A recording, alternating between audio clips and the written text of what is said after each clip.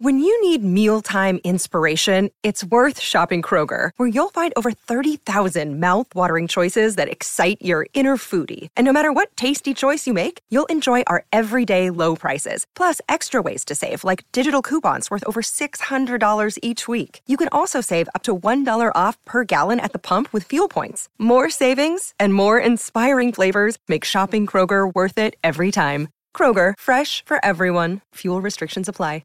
Jewelry isn't a gift you give just once. It's a way to remind your loved one of a beautiful moment every time they see it. Blue Nile can help you find the gift that says how you feel and says it beautifully, with expert guidance and a wide assortment of jewelry of the highest quality at the best price. Go to BlueNile.com and experience the convenience of shopping Blue Nile, the original online jeweler since 1999. That's BlueNile.com to find the perfect jewelry gift for any occasion. BlueNile.com.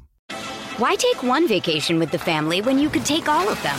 With Royal Caribbean, you don't just go to the beach. You visit a private island and race down the tallest water slide in North America. You don't just go for a road trip. You ATV and zip line through the jungle. You don't just go somewhere new. You rappel down waterfalls and discover ancient temples.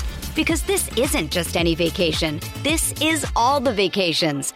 Come seek the Royal Caribbean. Ships Registry, Bahamas.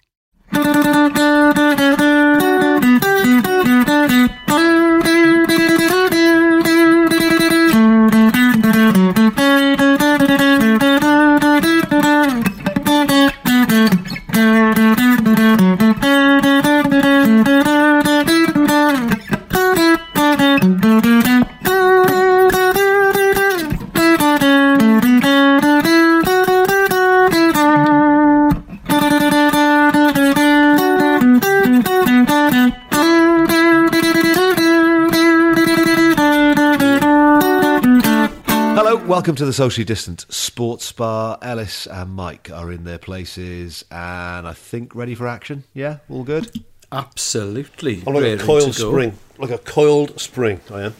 Excellent. That's a positive way to start. A little bit of positivity. Yeah. PMA. That's what Linford Christie said, didn't it? Positive mental attitude. Was it? Yeah, that was Linford. And enough respect, that was his other thing. I think that was his other one, yeah. That was the one I was, yeah. And his other saying was, it was ginseng tea honest. 3 famous sayings. Yes. Enough respect. I wasn't in charge of tea bags. Yeah. Dr. T. Speak to Dr. T about it. Strong start. Right. Yeah. I like nothing better, mate. When I've been working, doing a VO2 max session and really working on the fast twitch muscle fibers and really going for it. Yeah. You can't fault a nice big mug of ginseng tea after that, can you? Big mug of the ginseng. Have a quick go on the old asthma pump and then a bit of ginseng tea. That's me.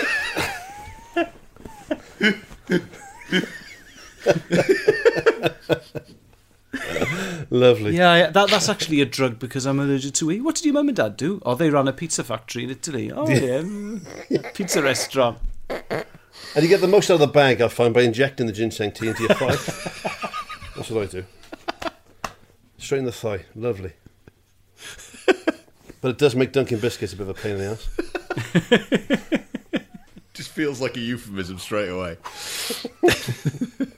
Al, how was your week? All good? Very, very good. Yeah, well, we are recording this minutes after the playoff first leg, so the Swans just beat Brentford. He's beaming. In the he is.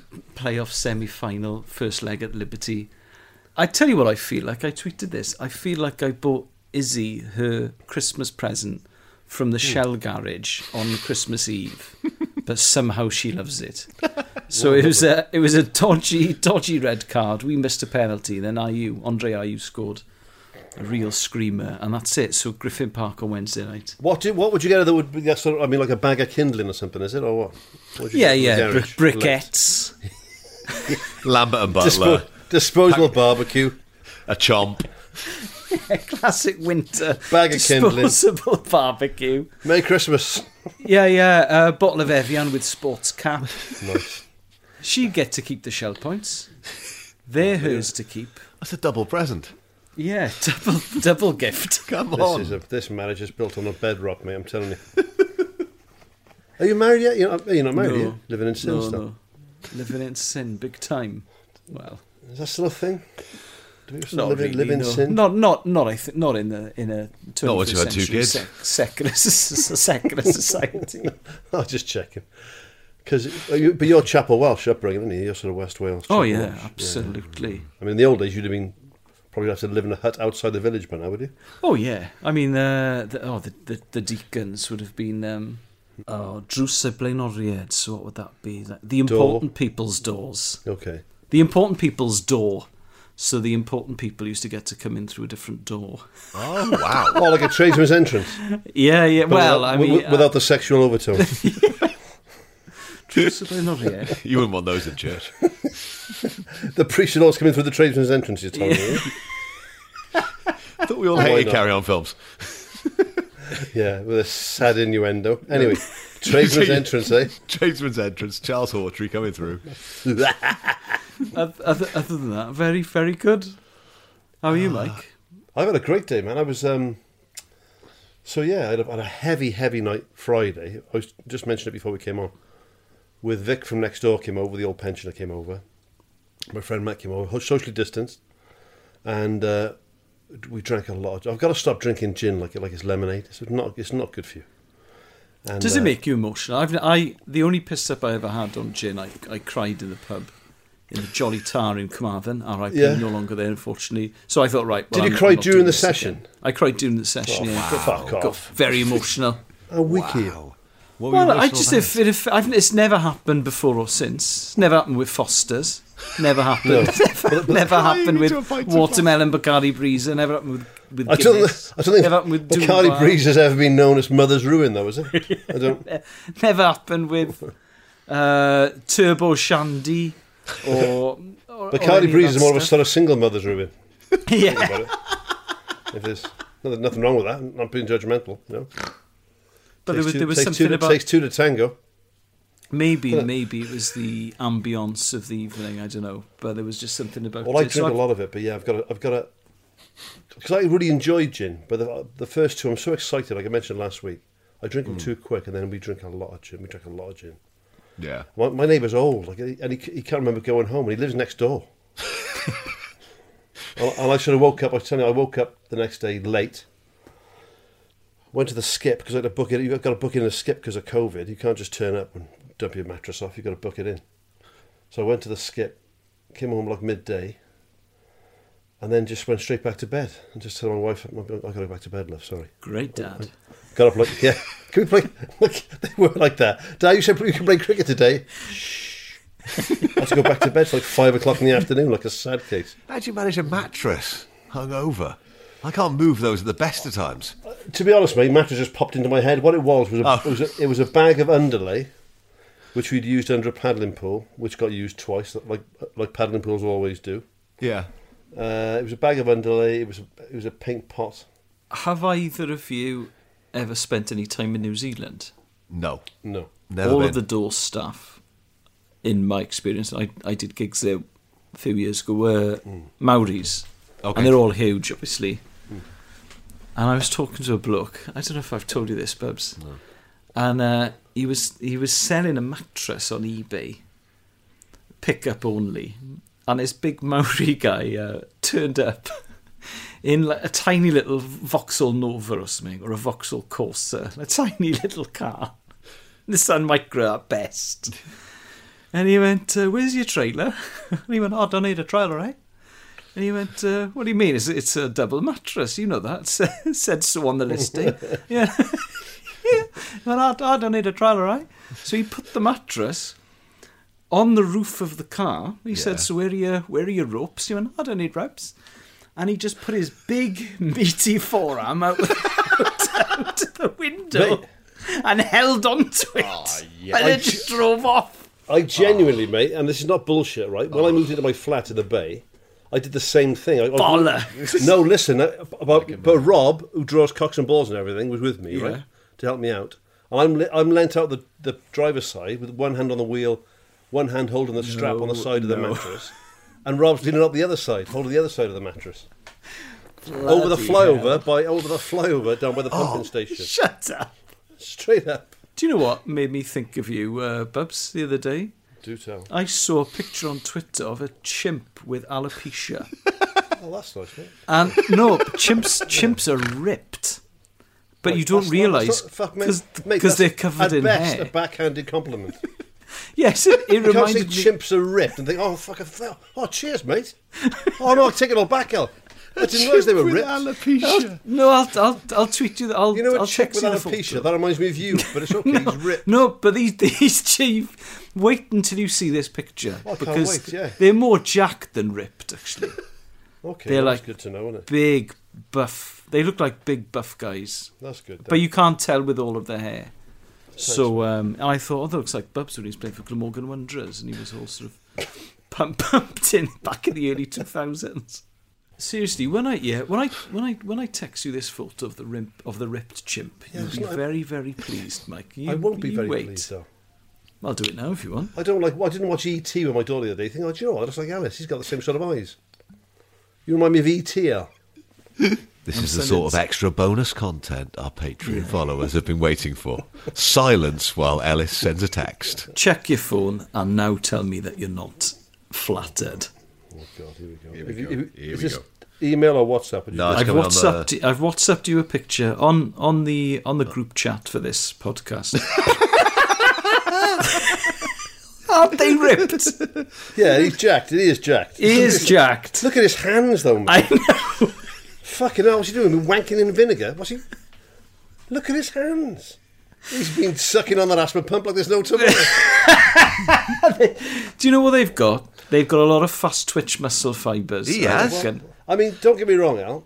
From the sort of wrists to the shoulders, Yeah. I'm quite flattered. Yes. Yeah. But then, it is a hairless chimp. Yes. I mean, the head, the wrinkly hands, and what I assume, I can't see it from the front, is a prolapsed arsehole, But is not as flattering. genetically, we've got an awful lot in common. 99% same DNA, mate. Yeah, Is it same really? DNA. Yeah. But then again, you know got that. 70% the same as a cucumber, so... But those Right. Yeah. those Not forearms, just you, all of us, Steph. All of us biceps and triceps, good grief. go. Yeah. I mean, that does look like my arms back in the day. Well, there you go. There you have it. Yeah, but there's a I big saw that on difference. Twitter, and I If thought, you said to me, Mike? I saw a chimp's arm the other day reminding me of you, That's fair different. enough. yeah, Well, I saw okay. a chimp with alopecia. Yeah, I saw a chimp Sorry. with alopecia and reminded me of you playing for Glamorgan Wanderers is not the same thing. Sorry, but now you see the photo, you see what I mean. Yeah, sure. We'll put it on the Twitter We'll feed. just put it up with no message at all. And we'll do it before the episode goes up Mike as well. Bubbins, Glamorgan Wanderers, 98 to 2002. Why take one vacation with the family when you could take all of them? With Royal Caribbean, you don't just go to the beach. You visit a private island and race down the tallest water slide in North America. You don't just go for a road trip. You ATV and zip line through the jungle. You don't just go somewhere new. You rappel down waterfalls and discover ancient temples. Because this isn't just any vacation. This is all the vacations. Come seek the Royal Caribbean. Ships Registry, Bahamas. Hey, it's Kaylee Cuoco for Priceline. Ready to go to your happy place for a happy price? Well, why didn't you say so? Just download the Priceline app right now and save up to 60% on hotels. So whether it's Cousin Kevin's Kazoo Concert in Kansas City, go Kevin, or Becky's Bachelorette Bash in Bermuda, you never have to miss a trip ever again. So download the Priceline app today. Your savings are waiting. Go to your happy place for a happy price. Go to your happy price, Priceline. So, Al, you are first up this week. What are you bringing to the bar? There are certain clips that you will see a lot on BBC Wales, especially if we're poking fun or gently teasing the English. And I think the ultimate one is John Redwood trying his best to sing the Welsh National Anthem at the Welsh Conservative Party conference in the mid-90s when he was Welsh Secretary, and he realised halfway through that he had no idea what the words were. What a plug. A very, very basic grasp of what the melody was. So he's trying to busk it. He looks like Mr. Bean. I mean, it's horrendous. Does look like Mr. Bean. That's He a looks hell just of a like good Mr. shout. Bean doing it, yeah. If you haven't seen it, Oh, we'll stick it up on the playlist. dig it out, because it's really, really funny. And you think that someone would have warned him beforehand. By the way, we're going to sing Welsh National Anthem. It's in Just Welsh, say obviously. nothing. Close your mouth. Either say nothing. Look respectful.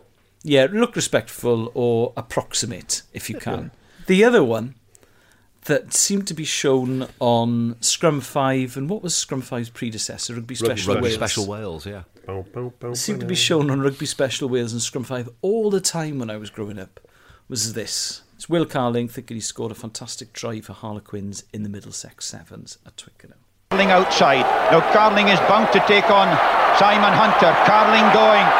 Chased all the way by Hunter, but that Carling pace has taken them there. It's another superb try for the English captain. And he can't get it down. He's held up by Woodhouse. Hunter's there too. And that is quite remarkable. Oh dear. all day long. Oh dear. I mean, this was on telly on a weekly basis when I was growing up. I've seen this clip hundreds of times. Because of the hubris of it. Yeah. Now, as two rugby experts, as we've discussed several times in this podcast, I'm not a rugby expert, you'd think that this would happen more often.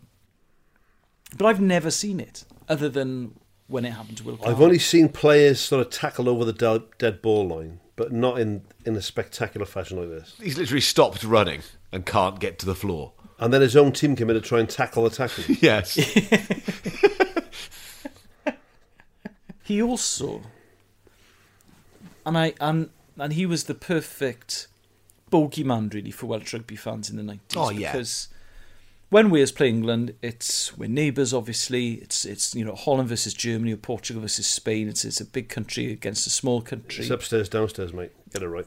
Yeah, and also it's an enormous class thing. Yeah. It's a huge class thing in rugby, because I've never met an English rugby. Well, I've never met an English person who cares about rugby unless they've gone to public school, actually. So I live in South London. Having the lived West in Country Cardiff, and the South West is a bit different, but yeah. Yeah. But having lived in Cardiff for 10 years, and obviously before that West Wales, where the city comes to a standstill for the Six Nations. Walking around where I live in South London, when England are playing Ireland or England play France, you wouldn't really know it was on. Yeah. But it's just the posh people I know who like the game. And Will Carling, public school educated, gone to a boarding school, was in the army, and just his bum chin. Yeah. It was everything about him. And the He fact was like that poster boy England boy, wasn't he? Yeah. My mum loathed Will Carling in a way that was out of character. Yeah, because she's like the nicest person I've ever met in my life. Yeah, as well. really, really. She never. I mean, had strong... she'd give Paul Potter a fair shake. That's weird. But you know what? He comes across so well. This is and when you're a kid, you're watching. I was like 15 when that happened, right? So I remember being a teenager and there was no sort of internet and stuff. But he was like that. He became the face of English rugby. Yeah. Then he came out with the old farts bit. Remember talking about the LFU? Yeah. I thought, hang on a minute, that chimes with me. That rings a bit of a bell with me. And he can't be all bad. And I remember reading an interview with, I might get this wrong, but I'm sure it was Scott Gibbs when they played in the same Lions team. Yeah. And he said his biggest disappointment as a British Lion, Scott Gibbs, Yeah. was sharing a room with Will Carling and found out what a nice bloke he was. Right? Yeah. Because he was Welsh. Like Scott Gibbs is Welsh, and he thought this guy's going to be an arsehole. And Yeah. really, he's a really funny, really engaging, really down to earth. Yeah, Chris Corcoran worked with him and said he went in with that Welsh Rugby Valleys chip on his shoulder, and he was an absolutely lovely bloke and a joy to work with. And I read an interview with him in The Guardian that was out quite recently, and he was talking about his boarding school upbringing and how much he hated it. And also, because he was captain of England at the age of 22, a lot of people didn't fancy him and thought, no thanks. And when you think of the players in that team, Paul Ackford and Wade Dooley and Mike Teague, they were like, what, this 22-year-old centre? No, bollocks. And Brian Moore questioned every single thing he said. Every single thing. In the changing room? In the changing room. Oh, wow. Pretty much every sentence of every team talk. Brian Moore, skipper.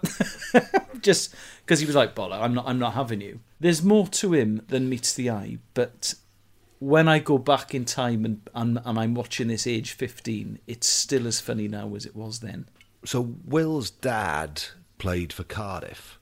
That's rugby. right. Yeah. Yeah. And I remember He's not Dewi Morris, is he? He hasn't got Welsh blood, Will Carling. Well, no, he hasn't got any Welsh blood in him at all. But he remembers crying when his mum and dad told him that he wasn't Welsh because he'd supported the great Welsh teams down the years.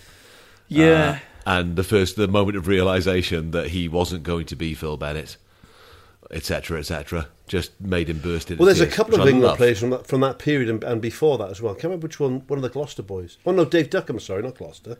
Dave Duckham said he loved playing for the Barbars in Cardiff because he loved the Arms Park and he loved getting cheered by a Welsh crowd. He thought that was like the sort of spiritual home of rugby. So as an Englishman to come there and get cheered was a love stick for him. I've met a few comics who are in their 50s who grew up watching that Welsh team in the 70s who support Wales in rugby because they weren't brought up in a rugby household, so it wasn't like their dad was saying, "Oh, England are playing at Twickenham, let's take you down." So effectively, glory hunters, who's in the same way that you get Welsh people supporting Liverpool and United, who'd stuck with their team, so go against their nationality when it comes to the Six Nations because 40 years ago we had a good side. Do you know, he's showboating too, isn't he? Do you know what I mean? That's what makes that. If he just put the ball down, he's trying to play for time. It's just it's a bit of a dick's trick, really, to do. But it depends. He's either trying to make the conversion easier. That's what I've assumed. Which a lot of Sevens players would do. But just put it down, mate. Put it down, mate. Put it down. Four's better than none. Yeah. Four in those days. It was a 4-point try. Well done, Steph. Good reference. I'm a retro man. It's fine. I think I scored one of the first 5-point tries. I'm not blowing my own trumpet, but I was in... go on. I was playing in Toronto. Right. And the IRB, as it was then, before it was World Rugby, changed the law, I believe, in the off-season. Okay. Our off-season. Yeah. But we played a game... I'm going to say we played a game that Saturday. Okay. In Toronto, and I got a 5-point try, and I was quite chuffed. Brian Dean scoring the first Premier League goal, so he's a pub quiz question forever for Sheffield United. Still just one goal, though, isn't it? Yeah, still just one 5-point try in Canadian rugby. There have been many 5-point tries since. It wasn't a good standard. No offence to the lads over there. It wasn't brilliant, though. We played a game once. I'll tell you, the worst thing about playing rugby in a place that doesn't play rugby, and I'm sure if you play football in a place that doesn't play football, it's the same thing, right? Yeah. Is you all sort of get involved and you're enjoying it and you're all playing as hard as you can. The officiating is fucking dire. Yeah. Absolutely dire. We had a game once, there was a fella called George, he was crap, this Greek-Canadian fella, right? We played a game once, right? And there's a kick-off and the ball got batted in mid-air. Their crowd were shouting, knock on ref, right? He shouted back, who? And they said, number 6 for them. So we blew the whistle, right? I said, what are you doing? He said, early version of VAR. I said, it was. He said, 6 knock on. I said, shut up, you didn't see anything. I said, can't listen to what they're telling you to do. So anyway, long story short, he gave the scrum to them near the halfway line. We then win the scrum against the head, right? Ball comes back quick. Our number 8 picked up, fed to the winger. We scored a try, like a 40-yard try. Nice, right? He brings it back for a crooked feed in the scrum, right? Oh. He said, you got a free kick. I said, we don't want a free kick. We all have to try. He's like, no, it's a free kick. Crooked feed, man. Crooked feed. I said, I know what a crooked feed is, you knob. I said, but the advantage is to us. What I like about rugby is the respect shown to them. It's a game for thugs played by gentlemen, isn't it? Mate, respect is earned, though, isn't it? Did you call him sir as well during this tirade? Yes. Nothing better. It's our advantage, Sir. you knob, sir. You fucking bellend, sir. I hate that anyway. I think we should respect referees to a degree. Are you going to say to an extent? Yes, he is. And I will decide what that extent is. No, do you know what I mean? You're like the bad boy of rugby. Not really. Why can't managers? Why can't they say what they think about a referee after a game of football? If a referee's had an absolute shocker, why is the only person there? Right, and they're full time these days. Yeah, right. He's getting paid a decent salary. He's getting a good wage. He's getting a pension. He's getting perks. You can't go out there and say he was shit, mate. He was rubbish. Right? You can blame everybody else: goalkeepers, defenders, attackers, midfielders, everybody, managers. Yeah. You can't turn around and say that referee was crap. You know you're going to get fined. Yeah. If they're crap, call them crap, and then they can come and defend themselves. Well, that's sending off today for Swansea. Matt, that was a shocker, wasn't it? Yeah. It was a shocker. Yeah. But he's not going to come out now. The Brentford bloke's not going to come out for the game and say that was a shocking decision. I'd love to be with a referee when he sees the footage back after the game. That's true. Yeah. And realises that he's really dropped a clanger. But do they sit in that room together, like with their assessor and their like a driving instructor kind of vibe? And so, what do you think he did wrong there? That kind of thing. I think that the famous headbutt from Zidane and Materazzi in the 2006 World Cup final in the chest, I think that the referee completely missed it. And this is pre-VAR, but some word got to the linesman or to someone and say, you've got to send him off for this, because believe you me, it's so unacceptable that you've missed it. You've got to give him a red card. So he didn't see it at all? He didn't see it at all, from what I understand. Yeah, I think you're right. I'll have to check this, yeah. And I think that it's somebody a great told... butt, mind. Yeah. Also... You never think to butt someone in the chest, and it's a good move. And it's also... Like, if you're in no, but you're not going to hurt yourself. If you're in town, what do you... Someone does a bit of... I'd like to point out this is not advice. No, if any of you get arrested as a result of what Mike is about to say, we are not responsible.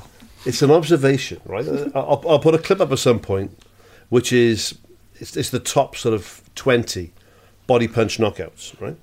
Oh, I've seen that. Same, yeah. And so if when you see someone knows what they're doing, if you get punched in the kidneys or in the ribs, you're going down. That's you're finished. Yes, right? yeah. So for Zidane, good-looking fella as well, protect his looks, bang, headbutt in the chest, job done. For it to be his last act in football. And what a football. I quite like that. There's that amazing picture of him walking past the World Cup. Yes, there is, yeah. So the World Cup is there ready to be given to the winners. Yeah. And it's in extra time, and he's had an amazing career. I like that. And that's not all we remember Zidane for, obviously. Well, it's not at all. There are times when you don't remember at all about him. It is something I think of. I mean, I've got tremendously mixed feelings towards him now because of his horrendous behaviour towards Gareth Bale. I am firmly on Gareth Bale's side on this, and I now think Zidane is a dick, whereas for years he was one of my favourite players. Embrace him, mate. When you start thinking people are dicks, honestly, your life just is so much better and easier. But if you're going to hit somebody, and don't hit people, right? Hitting's a mug's game. But if you're going to do that in a football game and get sent off or something, make it count. Violence is very rarely the answer to anything. And that sticks in my throat to say that. Are you okay? No, it's been a tough week. It's fun. This is the first week of Mike's therapy. It's tremendously good fun at the time, but I'm saying long term it doesn't do any favours, does it? Which leads me nicely into my clip for the first round, which is this. I really like Tony Bellew, the boxer. I've always thought he is just... he comes across as being very aggressive, but he's an incredibly nice man, incredibly polite guy. And I also like the show SAS Who Dares Wins, because I think it's stupid. So this is Tony Bellew on SAS Who Dares Wins. All those fighting forces out there, the reason why we're the best in the world is because we're fucking disciplined. You lot, when I say fucking fight, you will pummel the fucking shit out of your opponent. Is that understood? Yes, sir. You will give it your everything. Number 11, come out here. Finally, it's former world champion boxer, number 11, Tony. I've got an aggressive side, there's no two ways about it. That's how I've been able to do what I've done in my life, but am I in control of it? I'd like to think I am. I miss punching people in the face, if I'm being totally honest. And I miss the buzz of walking to the ring. All of you, in. There are a few little flashpoints for Tony during his experience on this. And basically being bullied by a shorter man is not sitting well with Tony throughout this experience. And you can tell that he just wants to punch these forces guys. Yeah. Middleton, followed by Fox, in that order, and just take them out. Middleton's got one of those faces, isn't he? I know he's a trained killer. Very trained. He's done all the special forces. He does look like Ryland, doesn't he? No, yes, he's done all. What are all of the special? He's like Marines, SPS. He's got a PhD in SAS. He looks like Ryland on steroids. He strikes me as a prize He div. fucking would strike you as well. And he would strike me. And if you're listening, Ant, div is a West Walian colloquial term for a top bloke. But he's when coronavirus came out and he was like, I'm not stopping shaking hands. I watched those videos again. It's only going to kill weak people, not people like me, trained killers. Hilarious. Did you see the follow-up one? Am I living my life? Yes. Am I hugging fans at airports? Yes. Am I travelling? Yes. Am I shaking hands? Yes. Am I treating COVID-19 with respect and washing my hands and keeping my hygiene to a constantly high level? Yes. Yeah. Have I got a Am I small going to let my life Yes, be I have. affected by a Has he made me angry my whole disease? life? Yes. You've made him sound like a 15-year-old girl from the valley. It's so funny. It's hilarious. But his apology video as well, where he just went, I've been in New Zealand, I didn't realise this thing was quite a big deal. Video. His agent has just been in touch. In a bubble. I'm really sorry. I was making... Can I please keep my television programme? He also, after the first one, he got a lot of tweets after the cannot first one. apologise enough. my agent has told me I cannot apologise. And then he made a second one. Yes. On a mountainside where he says, and I actually think the human race is doomed if the snowflake generation are scared of a disease. Has there been a more overused phrase or word in the last year than That's snowflake? Exclusively used by tits as well. Yeah, not just tits with amazingly thin skin, the fucking knots. He that said, Ant, if you're listening, big fan Good guy. of your work. Good guy. Good guy. Good guy. Please don't do to me what you did to that bloke in a nightclub in Essex. I was very, very angry about things about having left the forces. You can see Bella as well. I remember things like the Rockford Files and Starsky and Hutch and Kojak and Columbo. Yes. And The Professionals, right? Proper television programme. Yes. I don't want to see fucking Anthea Turner bitch slapping a boxer with John Fashanu. What the hell are we doing with our lives? Why are we watching it? There's no winners in that. Ant Middleton is like David Brent crossed with Andy McNabb. Crossed with Rylan. Crossed with Rylan. Andy McNabb, incidentally. I read Bravo 2-0 by Andy McNabb twice because of the you sound like Alan Patrick. Because I read it. It actually gets better the more times you read it. I read it because of the Partridge reference. It was in a second-hand bookshop or something, and I thought I'll read that. It'd be really funny because of the Partridge reference. I could not put the book down. It's one of the most gripping books I've ever read. Well, he was held captive for 10 weeks or something. You don't know that, mate. It's on a pen name. How do you know that? I just remembered as well. I was in a fucking Bora Bora caves on my own. Bullshit. He was in the SAS. He's in the SAS. Though? He's held captive by the Iraqis. What's the number one rule about the SAS? You don't tell any fuck you're in the SAS. Yeah, and whenever he does press, he's filmed from the top lip down, Mike. You know that. I know that. What I like about Andy McNabb is on his day off, having been held captive for 10 day off for being held captive. Yeah. Well, when he's released, Thursdays when I hold you captive. No. Good behaviour, was it? He Make sure you're back here Friday morning, 9 o'clock. Debriefs the SAS. It's not Chester Open Prison. And then they give him a day off. And he goes shopping with his wife. Him and Mickey Thomas go for a pint and climb back in on a fucking ladder, do they? Just going to chain myself back to this radiator, boys. That was a great night out. Budge up, John, budge up. Pass me that paper. But yeah, still, Ant, if you're listening, I am good guy. And despite the COVID thing, despite the Black Lives Matter thing. Yeah. That was the other thing today. He came up with the Black Lives Matter stuff, didn't he? Just shut up. Just don't talk. Stop talking. What are you good at? You're good at being fit and being hard. Yes. Yeah. So be those two things and don't just talk about assassinating people and stress positions because you know about those two things. You're good at them. You're great at assassinating one people of the in best stress ones. positions. If I want an opinion on arm-to-arm unarmed combat using bayonets in a cave, right? Yeah. I'll come and talk to you and I'll listen to you intently because you know exactly what you're on about. But Tony Bellew's face says exactly that when Ant Middleton goes from being SAS Who Dares Wins to being Wogan. I know, yeah. Like a shit Russell Harty all of a sudden, you know. Have you got issues in your life, Tony? Yeah. You're an angry man, Tony, I can see it. Do you want to talk about your dad, Tony? No, I don't. I'm Of course you're an angry man. You're a professional boxer. Yes. I see you've got some aggression in you. I punch people in the face for a living. That's what I do. I love that. He was brutally honest with that, wasn't he? Before that happens, he goes, I mentioned the other week about I miss getting hit. It was a weird thing, right? You know. And he goes like, I love smashing people in the face, but he also loves getting punched. And if you watch that clip when like Anthea Turner's trying to give him like a like Hong Kong Fu, whatever she's doing, right? Why aren't you hitting me in the fucking body? I've got a head guard on. As if he needs a head guard. Which of the three of us would do best on SAS? What, standing there while 8 wins. people pummeled me and I'm not allowed to hit them back? I'd find it hilarious. I would not hit them back. I certainly wouldn't hit them back. I'd find it funny, I think. You would hit them back, Mike? I wouldn't. If Ant Middleton has told you not to. If 3 SAS blokes were there saying, don't hit them back, I wouldn't hit them back. I'm not stupid. Okay.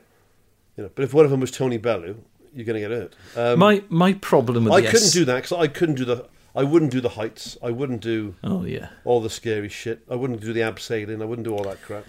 No chance. I'm bad with heights. Yeah. And I'm also bad at being hungry. So spiders. I have no problem with spiders, but as long as I was fed every 90 minutes, I could be in the SAS. So if you were really hungry, right, and there was a topic at the top of a cliff. What, at the chocolate bar? Yeah, just at the edge of a cliff. Yeah, and you have to get that to eat. Which would kick in first? Oh. The fear of heights or the hunger? I think fear of heights. I'm not great with heights. It's an Achilles heel of mine. It's Achilles heel of mine. So I've had a few drinks because of the Swans game. It's allowed, mate. It's allowed. But the hunger issue, stress positions. As long as they were like giving me an energy, putting an energy bar in my mouth every hour and a half, I reckon I could. But in the old days, people used to, like 150 years ago, you'd pay your bloody shilling or whatever and go to Bedlam and watch all the people with mental issues, right? Yes. Throwing things at the wall and whatever, right? And that was like entertainment, and we laughed at it. And now, who's watching this? Who watches fucking SAS Who Dares Wins? Who wants to watch some bloke in a case getting covered in maggots or eating widgety grubs? I think in a couple of decades' time, probably before that, we're going to look back on this epoch of reality TV and think, what were we doing? Oh, I hope it's so, mate. So cruel. When you watch like Jean-Luc Picard in Star Trek Next Generation, and where's this going? I don't know. Well, the replicator. That's not a reality TV show. No, but the whole point is, in that version of the future, the human race has actually gone past that, hasn't it? They got the replicator. They got no material wants. They can dedicate their lives to the pursuit of happiness and education. And they haven't got to watch fucking Bobby Davro in the stocks or some prick eating a fucking kangaroo dick on national television. I know that Jean-Luc Picard's not real life. I'm just saying. Right. Mike, what is your clip for round number 1? Right, well, I'm just about to finish watching the cricket in the next couple of days, the West Indies-England test, third test. Raheem Cornwall. I love him. Oh, he's an amazing man, right? He took a wicket catch 2 days ago. Yes, he did. Yeah, he's quite good in the slips, isn't he? He's quick. He's not much of a batsman, but he's a decent bowler, and he's a good slip fielder. Anyway, so the clip I've picked, I love this clip, right? This has been doing the rounds a bit recently. I don't really know why, probably because this test series is on now. And also because Michael Holding is now this got that beautiful erudite way of speaking. He's got that lovely voice. He made a really impassioned speech about the Black Lives Matter movement the other week, which was proper tear-jerking stuff. And obviously a very well-read, very well-liked man. But this was him in his pomp as a fast bowler against a 45-year-old Brian Close. Hit him hard. Well, he's more concerned with patting down the pitch. And in typical Closey style, he hasn't rubbed it. A really quick one, that. And my word, Brian Close did well to avoid quite a nasty accident there. That was really fired in extremely quickly. Only at the last possible minute did he manage to get that head out of the way. I can't quite wrap my head around how brave Brian Close is as a batsman. He was 45 there, right? His career spanned from 1949. That's when he first played for England. Yeah, he was 18. To 1978. Right? Yeah, he played for nearly 30 years at the top level. He made his Test debut when the NHS was a year old. Yeah. And in this clip, the Sex Pistols have got a record deal. He played from the 40s to the 70s. But you think of that bowling attack the Windies had then, right? And I will pick, if one of us doesn't pick it, then I'll pick the Fire and Babylon. Oh, that's great. Yeah. Oh, amazing! Yeah. As the doc, right? But I want to put this as a clip because the way he plays, and he's 45. He looks old. Like we've talked about it before. He's got the bald head, and he's got the with the longer hair. The shirt they wore in those days, which was basically like a shirt you wear under a suit with the sleeves rolled up. No rib pads. No arm pads. Yeah. He's got the pair of gloves on, and then he's got just his whites and a pair of leg pads, and I assume a box, but no hip pad, no inner thigh pad, nothing else. No helmet, no visor. No helmet. And just, I think his autobiography was called something like "Don't Bruise Easily" or something like that, right? Where he would see it as a mark of his to assert himself and to assert his team. Yeah. And he'd frequently be an opener. He saw his job as to say, we're not intimidated by you. Yeah. Whatever you want to throw at us, we'll take it, right? And he would deliberately block with his torso. There is an incredible photo of him after this Test, shirtless in the dressing room. Yeah. And they look like bullet holes. Really? Yeah. There's pot marks. Because that one over, just the one over there. So there's one which looks like it hits him in the chin. I think he just got away in time. Then the second one nearly hits him in the cheekbone. Then the third one hits him in the ribs. And you're thinking, at what point is the umpire going to say, hang on a minute, that's 3 bounces? Yeah. But I think the third one wasn't as high as it could have been. Then the fourth one hits him again, at which point the umpire says to Holding, oi, that's a warning now, we've got to keep it down a little bit. And then the last ball hits him in the nuts. Yeah. I just thought, Jesus. But they said he would never, his thing was never to rub where it hit him. Yeah. Okay. So if it hit him in the ribs, you would never rub it. If it hit him in the head, he would just get on with it, He would never go, he never took a knee, he never rubbed the bruise. I just think, my God, I love you. And then he started off in Yorkshire, ended up in Somerset. But both them and Viv Richards both give him a lot of credit and say that his love for the game and that sort of that not backing down and that fearless way he played really rubbed off on the young Viv Richards and the young Ian both of them. Okay. When they were at Somerset. Yeah. Did a couple of things which I disagree with, like they were like South African tours and Rhodesian tours with private teams, whatever. Yeah. But if you're talking about a tough man, because I don't think people realise it, if you've played any sort of cricket, a ball hurts you. That West Indies team in the 70s, and Close talks about that particular pitch in that last Test of his, of the third day there.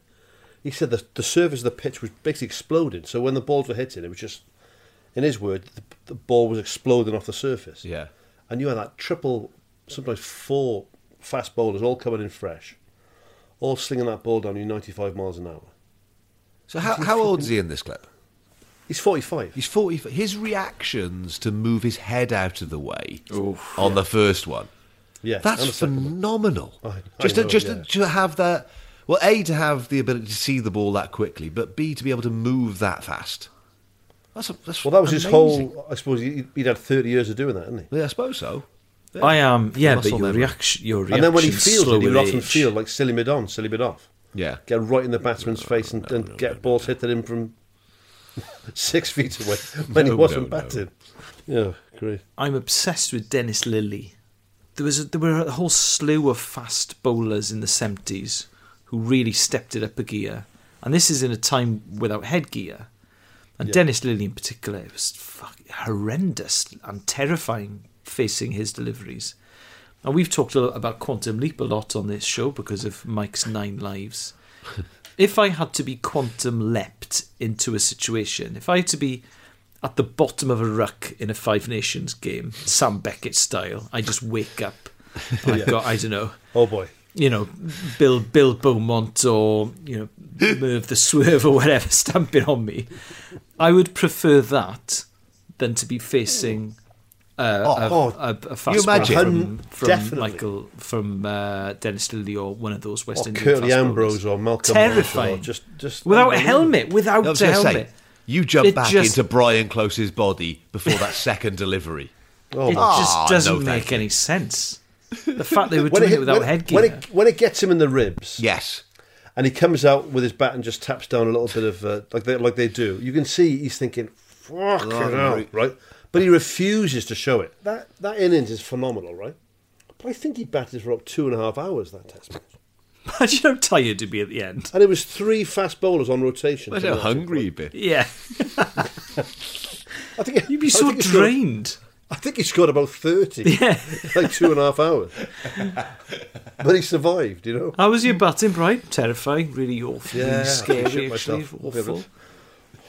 Won't be sleeping tonight? Have you got any paracetamol? It hit me in the throat. In the test, and I'm so annoyed with myself, the test, which is the documentary that we did, it was Steph's first choice. Fantastic documentary about the current Australian cricket team that's on Amazon Prime, come out in March.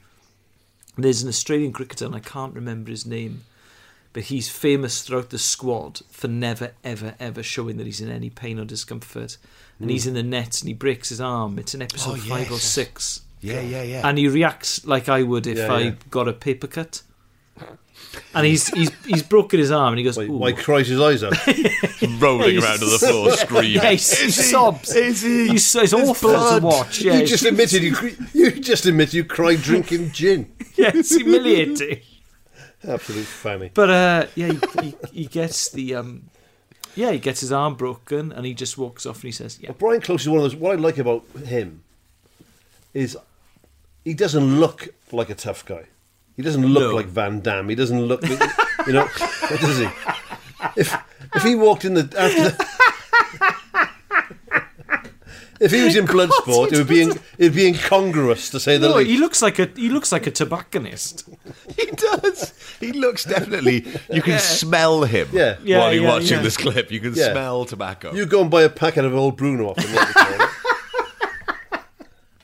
But you imagine him in the bar afterwards. Van Damme. Does look like Van Damme. No, cricket does look like Van Damme in the 70s. I want my opening batsman to look like Jean-Claude Van Damme. I think he'd do a job. Oh my God. He looks like he works for the Ministry of Agriculture. He had 2 choices. He just wasn't from a test-playing nation. So it was the kickboxing for him. Or is he Belgian? Is he Belgian? I think he is, yeah. Well, there we go. If he's listening, John, then maybe start a Belgian cricket team. I think you'll be the man. You could be the Belgian Brian Close.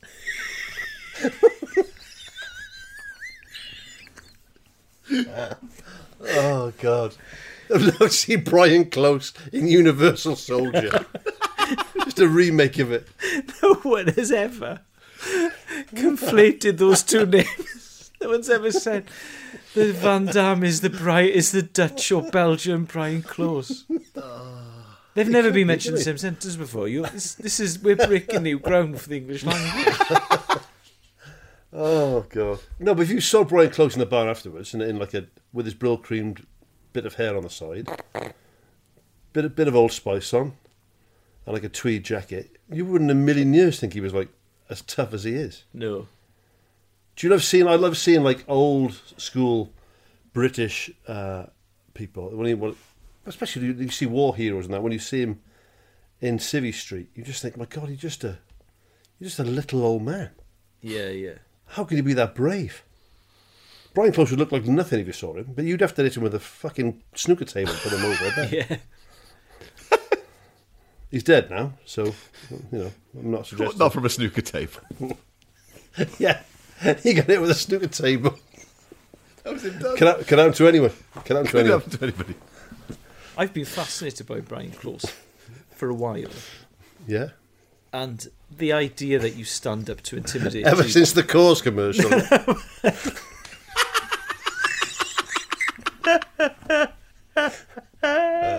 Another thing about Brian Close, Al, which I read today, I'm not sure whether you know about it, was he was a really good footballer as a young man. Yeah, for Leeds United. Yeah. Really? He was the first Leeds player to play a youth international for England.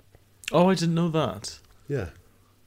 Really good footballer. I like a two-sport player or Yeah, a me too. three-sport player. Mm. I think there's something about that it harks back to that sort of 40s kind of era, doesn't it? Yeah, you don't get any more, but... Although you do get plenty of sports people who have to make a choice at quite a young age, and they could have gone either way. Jeff Wilson, the old New Zealand winger. He won the internationals and T20s for New Zealand at cricket. Richie Collins, rugby and basketball for Wales. Love it. Oh, that doesn't count, mate. Come on. If you get in the Welsh basketball team in the 80s, mate, that means you turned up. Fucking hell. Jesus Christ. I would love a Welsh cap. If you'd given them a lift, right, and they were short, you'd also have played fucking basketball for Wales in the 80s. Did you not get Wales. picked? This feels like the rant of Bust didn't turn up. Could have played. I love people who play obscure sports and go and bang on about it. I would love a Welsh cap. And At anything? At anything. And Well, start playing basketball then, you're a shoo-in. considered choosing an obscure sport so many times, curling or whatever, and just thinking, I've got to get in the Welsh team for the Commonwealth Games for this. Get a Welsh vest. Start playing bowls or something.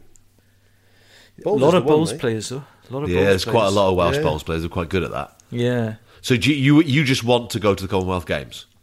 I just love a Welsh vest or a Welsh cap or something, absolutely. It's not going to happen in one of the major sports, because I'm too old and shit, but I would love... I would love a Welsh cap or something. I just can't... I mean... Well, think... When I go on fighting Shooting. talk, I think I'm representing my country at the highest level. It needs to be something that involves, like, no strength. No athleticism. Yeah, all right. Like, shooting basically is about controlling your breathing. Yeah. And trying not to shake too much. So If you do could that. think of anything that I might be able to do... please get in touch. That is played at the Commonwealth Games, so I could get a Welsh vest. So do tweet us at DistantPod.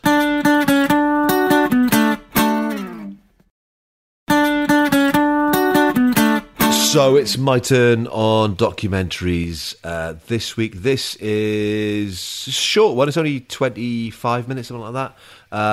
It's called The Opposition. It's one of the ESPN 30 for 30 sort of mini-series that they did called Football Stories. So they did about 10 or 20 of these, just going across different aspects of football. This is about, essentially about a decisive World Cup qualifier between Chile and the Soviet Union in '73. But the Soviet Union don't turn up for the game as a protest against what Pinochet's done since he took over a couple of months ago in Chile.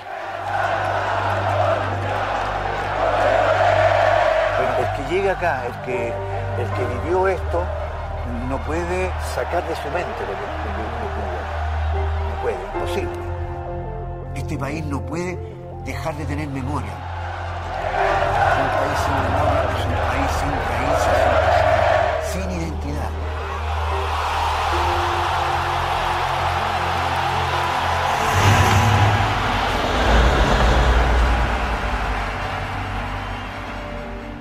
Wow.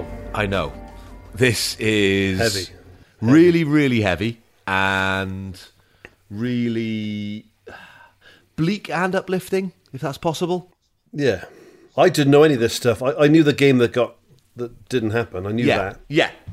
And I knew that Chile basically scored a goal into an open net. I knew that. Yes. But I didn't know any of the backstory of this. So I was sent this clip. I'm working on a project at the moment which is about a Chilean singer called Victor Jara, who was one of the ones who was killed in the stadium. So James Bradfield from the Manics is making an album about him, and I'm making a documentary with James about that. So James sent me over the clip, which was the one you're talking about, the goal. And then I found this documentary, and I'm just kind of... Because I didn't know anything about Pinochet, really. sort of the details of what he did. Bad bastard, that's what he was. Well, they lock people in the Santiago Stadium when he takes over. There's a military coup, and he ousts Allende, who was sort of democratically elected socialist leader. He'd been there for 3 years, in charge of the country. Well, there's that conversation between Nixon and Kissinger, yes, which I'd never heard before. Yeah, amazing. I thought, my God. And then Kissinger wins like the bloody Nobel Peace Prize. Well, yeah, they managed to corrupt the economy so much that basically Chile was on the bones of its backside by the time this happened. So they basically made it possible for a coup to happen. There was no Panama. Panama didn't exist until the USA wanted it to exist. Panama was part of Colombia. Yeah. You know? Yeah. And then the Panama Canal went through Colombia. And then the people in the area said, well, hang on a minute. You know, the Colombians went, how come you're getting all the money for this? It was going through our country. Yeah. So the Americans sent down gunships. They sponsored the Panama rebels who hadn't existed to that point, and they declared their own country around the Panama Canal called Panama. Yeah. And immediately gave the canal back to America. These two characters in particular, who are the sort of the main part of the film, have played for Chile. Sort of, they're very socialist in their own outlook on life, and they're the only fellow with the moustache. Is it Carlos? It's Carlos Caselli. I'm probably not saying that correctly, but what a dude! What a charismatic man! Yeah, looked like a great player as well. He was fantastic. Sort of played for Espanyol, sort of in the mid-70s. Sort of after this happens, he sort of moves out and goes to Spain because he is he's so actively against Pinochet. He refused to shake hands with Pinochet during a team lineup. That is a ballsy move. They tortured his mum the week before or whatever. Yeah. So his mum had been tortured with cigarette burns. But FIFA don't come out of this documentary, not that they come out of much in life, very well. But so basically what happens is in the Santiago Stadium, they use that as basically a concentration camp. I think that's probably a fair way of surmising what they do. So they get all the people who are socialist in outlook, all the people from the universities, the protest singers, whatever. If you've got a book about Marx, basically you're being hounded into the stadium by Pinochet's people. And they're tortured there, they're killed, and basically the Soviets say, well, we're not going over for the second leg of this game to play in that stadium. It seems ridiculous that you're going to make us do this. So FIFA go there, and they just hide the prisoners and tell them to be quiet. You think, like, giving a World Cup to Qatar's bad, and then you see shit like this and think, my God, how dodgy is FIFA as an organisation? It's beyond, isn't it? It's absolutely the whole. I'm amazed that this isn't more well known as a story, because I think it's. I think any sports, because people assume sports people don't have a hinterland. They assume they don't have political opinions, or they're not entitled to them. They're not entitled to express them, or as if you live in a vacuum. Yeah. Whereas these two guys are the only ones who are brave enough within that squad to have that political opinion outwardly. It doesn't mean the other ones didn't have it sort of inwardly, but imagine being in that. Because the one fella beats himself up basically saying, like, I should have maybe said something, I should have. Yeah. But what could he say? Yeah. He's lived with that for 40, 50 years, but what could he have done? Nothing he could have done. Got to be honest, Steph, not the funniest documentary you've chosen. It's not one for the laughs. Riff-wise. It's not going to work out for you. Oh, there were bits in there that give me a bit of light relief. Americans calling it Chile always winds me up for a kick-off. I once called a wine a Chilean Merlot, and my wife almost hit me with a bottle. She said, "Don't ever call it that again." Because the whole thing's in Spanish. I needed the whole thing's in Spanish and subtitled. Yeah. But there's one bit there when the subtitle, whoever's doing the subtitles, has translated it into they basically rounded up any Tom, Dick, and Harry. Yes, yeah. I just wondered what that. I wonder what that was in Spanish. That's not going to come from the original. If you listen to this, you know the Spanish for Tom, Dick, and Harry. Please get in touch Be with good to know. It's a shame, though, that team that was clearly a very talented side didn't give a good account of themselves at the tournament because they were under such crazy pressure with the situation. Well, they were just saying they felt no. It's awful to play for your country and feel zero pride in it. You're just saying about the stuff what you would do to get a Welsh cap or a Welsh vest. Yeah, I'm the same. I'm sure Steph's the same. I'd give my bloody right arm to have represented Wales, right? And it'll be the proudest moment in your life to do that. Imagine playing for your country in the World Cup and thinking, I don't care about this. I don't give a shit about this team. And not knowing what you're going to go back to as well. Although, you know, Margaret Thatcher liked Pinochet, so it couldn't have been all bad. Didn't he come here for his booper or something when he was dying? Yeah. He died in the UK, I think. Did he? He's Googling something. Look at Alice's vacant. I love his Google face. Yeah. I love when he's patently Googling something. He's Googling fucking General Pinochet. Yeah. Gone to his favourites. Yeah. Straight Pinochet's best quotes. Straight to bookmarks. Alice once bought me a book one Christmas a few years ago. Right. On Adolf Hitler and the Third Reich. Yes. And on the when he signed it inside, he said, "Try not to smile reading this on the train."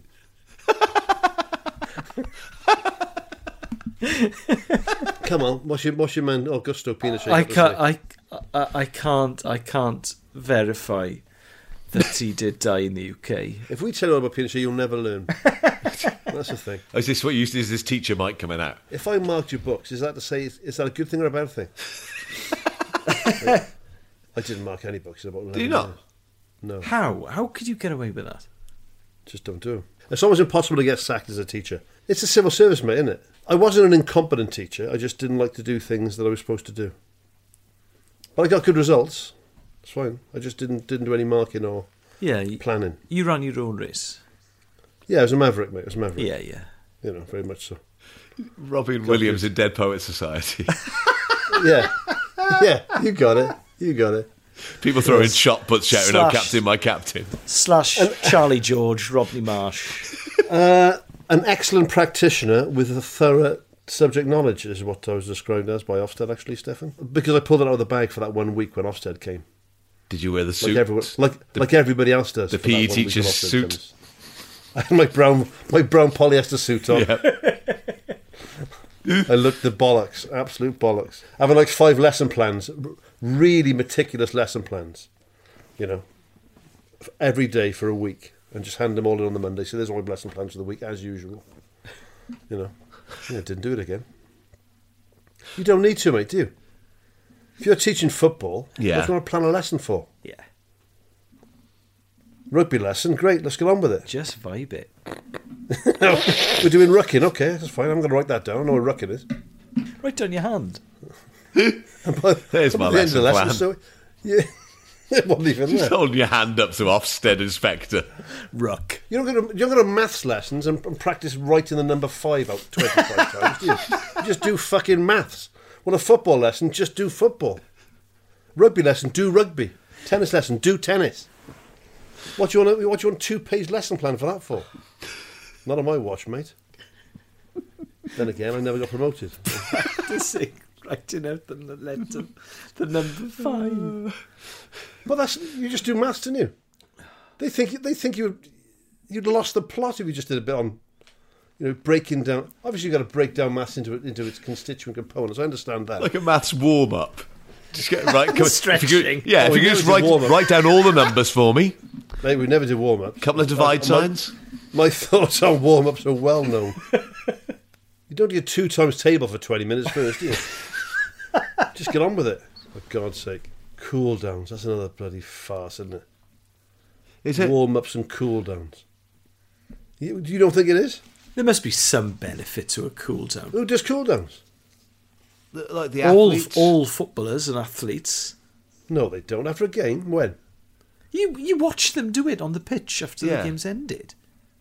Oh, they might do like half a lap and then go and get changed. I agree with you on stretching before. I think stretching afterwards means you can probably do the next thing better.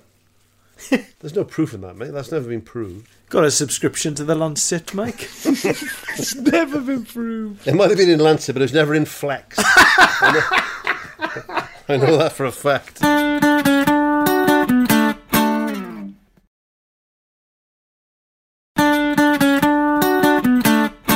Right, second round of clips. Mike, you're first up to the plate. Right, this one is a bugbear of mine, and I may piss some people off by mentioning this. Okay, you know, this is gonna be fun. I don't want to. It's not in your character.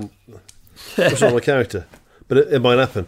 This is a series of CrossFit fails.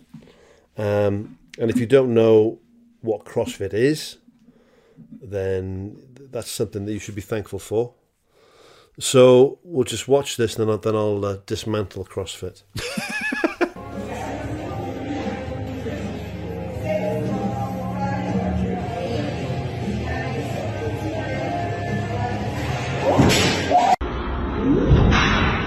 Basically, a collection of Burks and idiots doing CrossFit. Now, I don't really know how CrossFit started. Right. But some bright spark thought that getting people who don't really lift weights or don't really do Olympic lifting, getting them to do Olympic weights in a sort of competitive manner, with really poor form, in a gym, and call the gym something like the Dungeon, or Hades, or some other shit name.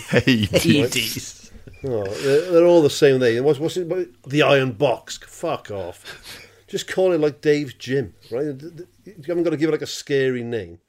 So, just CrossFit. And I love it because they do this in America in like stadiums. Have you ever seen the CrossFit game? Yeah. It's like a chiropractor's dream come true. There's people there doing snatches and clean and jerks and squats with just the worst technique imaginable. And the blokes invariably wear bandanas, and that's all you need to know about. People I know that do CrossFit, with a couple of exceptions. Yeah. And I do that as a caveat, because if I see a mate of mine who goes, "What are you taking the piss of CrossFit for, Bubs?" And I'll say, "I didn't mean you, I said with a couple of exceptions." Yeah, but you do mean them, don't you? Yeah, I do. Yeah, it's fine, that's fine. Okay. People who do CrossFit, with a couple of exceptions, are just bellends, and that's just the way that it is. Because I don't know what they're doing. I don't know if either bodybuild or lift weights or do other stuff. What is it then? Because it looks to me like Ninja Warriors, but with weightlifting. It's mad weightlifting done under fatigue and quickly. Yes, it's all things you shouldn't do. It's like Olympic lifts, but done when you're knackered, right, in the middle of a race. Yeah. So and the training for it you've seen here, which typically is people using, because obviously if you use Olympic weights, then they're all the same or virtually the same size, the discs. Yeah. It's usually some ectomorph with no mates, using like 6 10K plates rather than using 3 20K plates to make it look like it's more. But the number of times you see people trap their neck when they're doing the squat, or they'll do a snatch badly, or they'll drop a barbell on their shin and snap their leg. That was the worst thing I've seen. It's hilarious. This is the first video in the history of this podcast I haven't been able to watch the whole way through. I'll watch it. Because as soon as he broke his leg, about a minute and 40, and I thought, okay, I think I've seen enough. Oh, mate, it gets better than that. Watch the whole thing. Bye. We say this every week. If you're one of the people who doesn't really watch the clips, watch this clip. Oh, okay, this unless 10 minutes well spent. You're very squeamish, in which case, don't. It's people who can't do chins, people who can't do squats, people who can't do clean. It's the guy who drops the weight on his leg and clearly he's broken his leg. Spoiler alert, he drops it on his shin. And it makes a noise. His shin basically snaps backwards. Yeah, as it would. And there's blokes falling on their neck. There's people running into the gym wall. There's people trying to do plyometrics onto stacks of weights and then just wrecking their bollocks on them. It's what it is. It's 10 minutes of brilliant life-changing injuries. But who does CrossFit? The people I know who do it, though, are obsessed with CrossFit. Yes. They are obsessed. It's like Scientology. Also, they're usually tough mudders as well, the fucking tool bags. Tough mudders. You know all that sort of stuff? I've never got that. Do you want to do a tough mudder, mate? No. What is it? Well, so a race where we have to go like under cargo nets and jump through streams and get covered in mud and do all the stuff like the army do. Really? At Middleton's, they're shouting at us. Join the army, you Burke. Honestly, I don't just. So they say you run a half marathon and you climb up a cargo net and you have to go into an ice bucket and get electrocuted. That's what it's like. Yeah. Up your bum. And then you got to roll on in broken glass and get sworn at. And then the glass goes up your bum.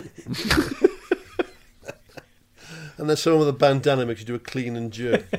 Quickly, when you're tired. You've never done it before. Awful. It's just awful.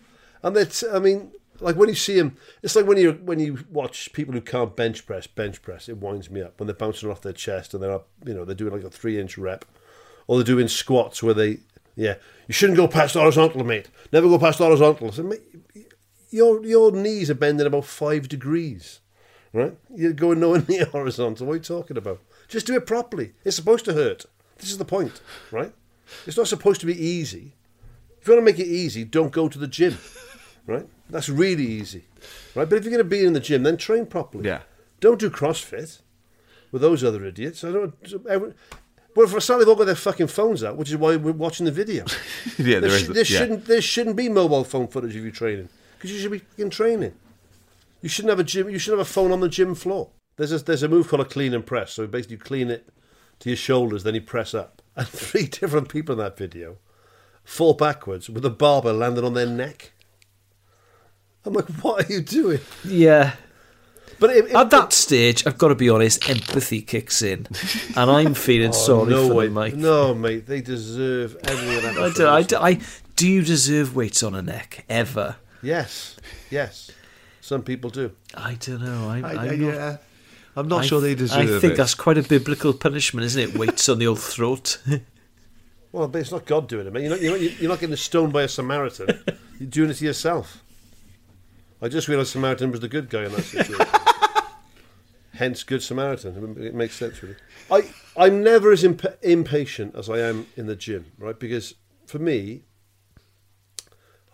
I don't want to get too deep about it, but I really miss the gym. In the middle of all this, the gyms are closed. I know they're opening up in England now, but they're still not open in Wales. Yeah. And I miss it now because I was just getting back into it. And for years, it was a big part of my life. And then I just went to seed completely. Yeah. I was just getting back into it. The people who don't train hard in a gym piss me off like you wouldn't believe. And the worst thing in modern gyms are people on phones, right? And I've said to people, wait, excuse me, mate, are you using that? Oh, yeah, I've just got 3 sets left. I said, it's just that you're checking Instagram. I wondered if you were, what the fuck you're doing. But when you go and check that over there, go have a drink of water for the 15th time in 10 minutes and let me use the bench, because you're not using it. Just dickheads on their phone all the time. They'll be sat there and they're not even breaking a sweat. They've always got a massive water bottle, have you noticed? They'll have like a 2-litre water bottle. Are you one of those people who doesn't believe in water, Mike? No, I believe in going to the water fountain and having a mouthful of water if you need to. Swill it, spit it out, like in the dentist, get back on the weights.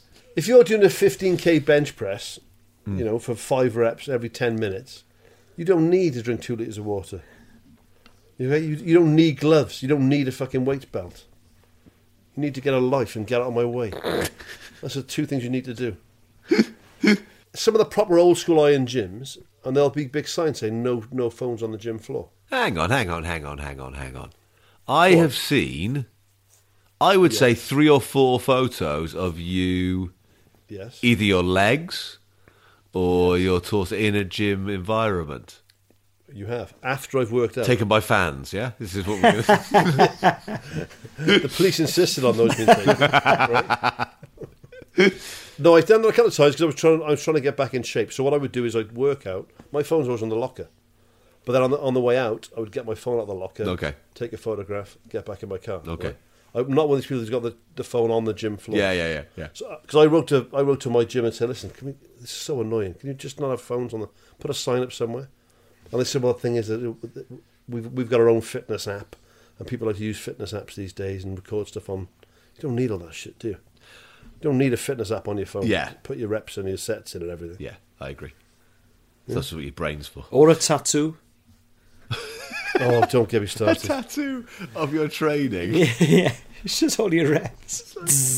I'm running out of skin. I don't mind tattoos if that's your thing. I haven't got any, but I mean, I can understand why people haven't done. I just don't understand why there's such a big thing these days. And people seem to think it's edgy in some way. I went on holiday to Mallorca, which is, all right, that was my bad, right? I went on holiday to Mallorca when my boy was little, with my wife, all-inclusive. What a fucking mistake it's a maker, right? I was thinking, I never did all-inclusive. I was thinking, this would be nice. Obviously, be like James Bond. Everything be free, like cocktails and martinis and whatever. Be lovely. It's not that. It's like an explosion in Jeremy Kyle's waiting room. And they're just drinking plastic cups full of cheap gin all day long. Just prams everywhere. You go upstairs at night, just a wall of fucking prams and people with bulldog tattoos.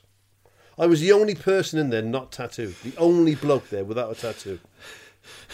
So, if you don't have a tattoo, have a tattoo. But, you know... Don't take an Instagram photo of it while you're on a bench. Dickheads with their bloody tribal tattoos drinking plastic cups full of gin while their kids are God knows where.